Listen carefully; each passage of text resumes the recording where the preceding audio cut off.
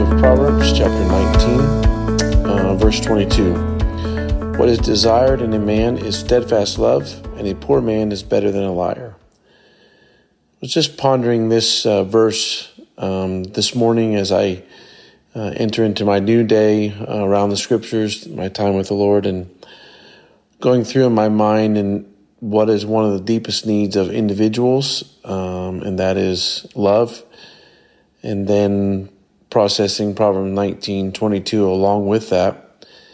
And then thinking about what is it like for us as an individual to love the people that are around us with a steadfast love.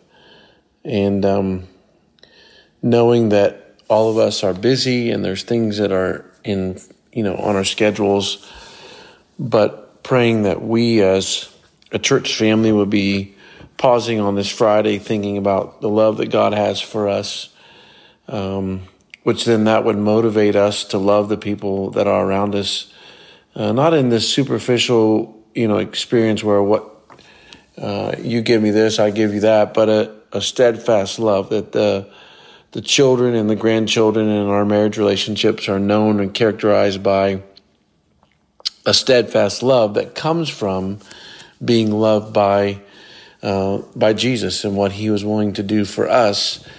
And so that then reshapes how we think, how we process, how we move in our community, how we serve the people around us, because we are now getting over our own agendas, our own inadequacies, our own successes, and saying, well, I've been loved by Jesus, and that was demonstrated to me on the cross, and so now that's going to motivate me to live in a different way in our community. And so what would it look like today for you as you, if you are married, to recommit to your spouse a steadfast love, or communicate an ongoing relationship of, man, I'm for you in this relationship and I'm excited about our relationship. And one of the things that I want you to know is that there is a steadfast love in my heart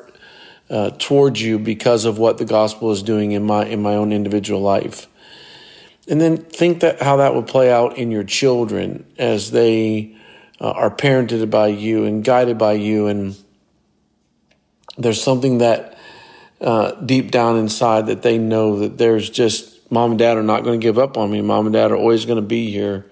Mom and dad love me, but it's not when I'm doing the right thing all the time, but my mom and dad are just steadfast in this. There's one thing that I know about my parents, that they love me, and it's not a superficial love. It's not a cheap love. It's not an easy love. It's characterized by a steadfast love.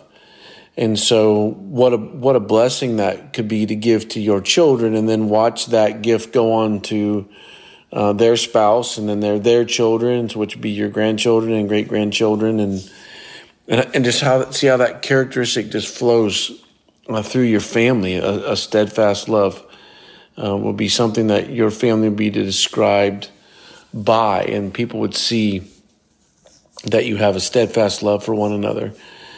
It's something that we all need. It's something that we're all longing for. It's something that's been given to all of us, whoever has a personal relationship with Jesus. That's who he is. He's steadfast in his love towards us.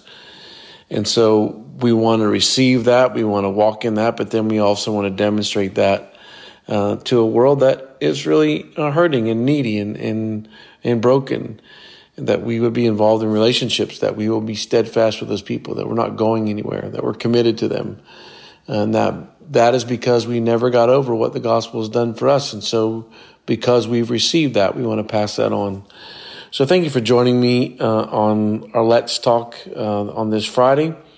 It's a privilege to be able to open up the Word of God and just look and think and ponder and talk about the first part of Proverbs chapter 19 and verse 22. What is desired in a man is a steadfast love. Thank you, Jesus, that you have demonstrated a steadfast love for us. And so as we awaken today, or if we're walking today, or if we're picking it up this afternoon, we know that you've given us your best gift, that you gave your life for us, so that we would know what a steadfast love would look like and what it would be. And so now we're going to ask you to help us portray that to the world that is around us. Holy Spirit, be the power in our lives, because we have been loved, and it's been a steadfast love, that we would pass that on for generations to come and for people that are around us today. So help us, Jesus, in your name we pray. Amen.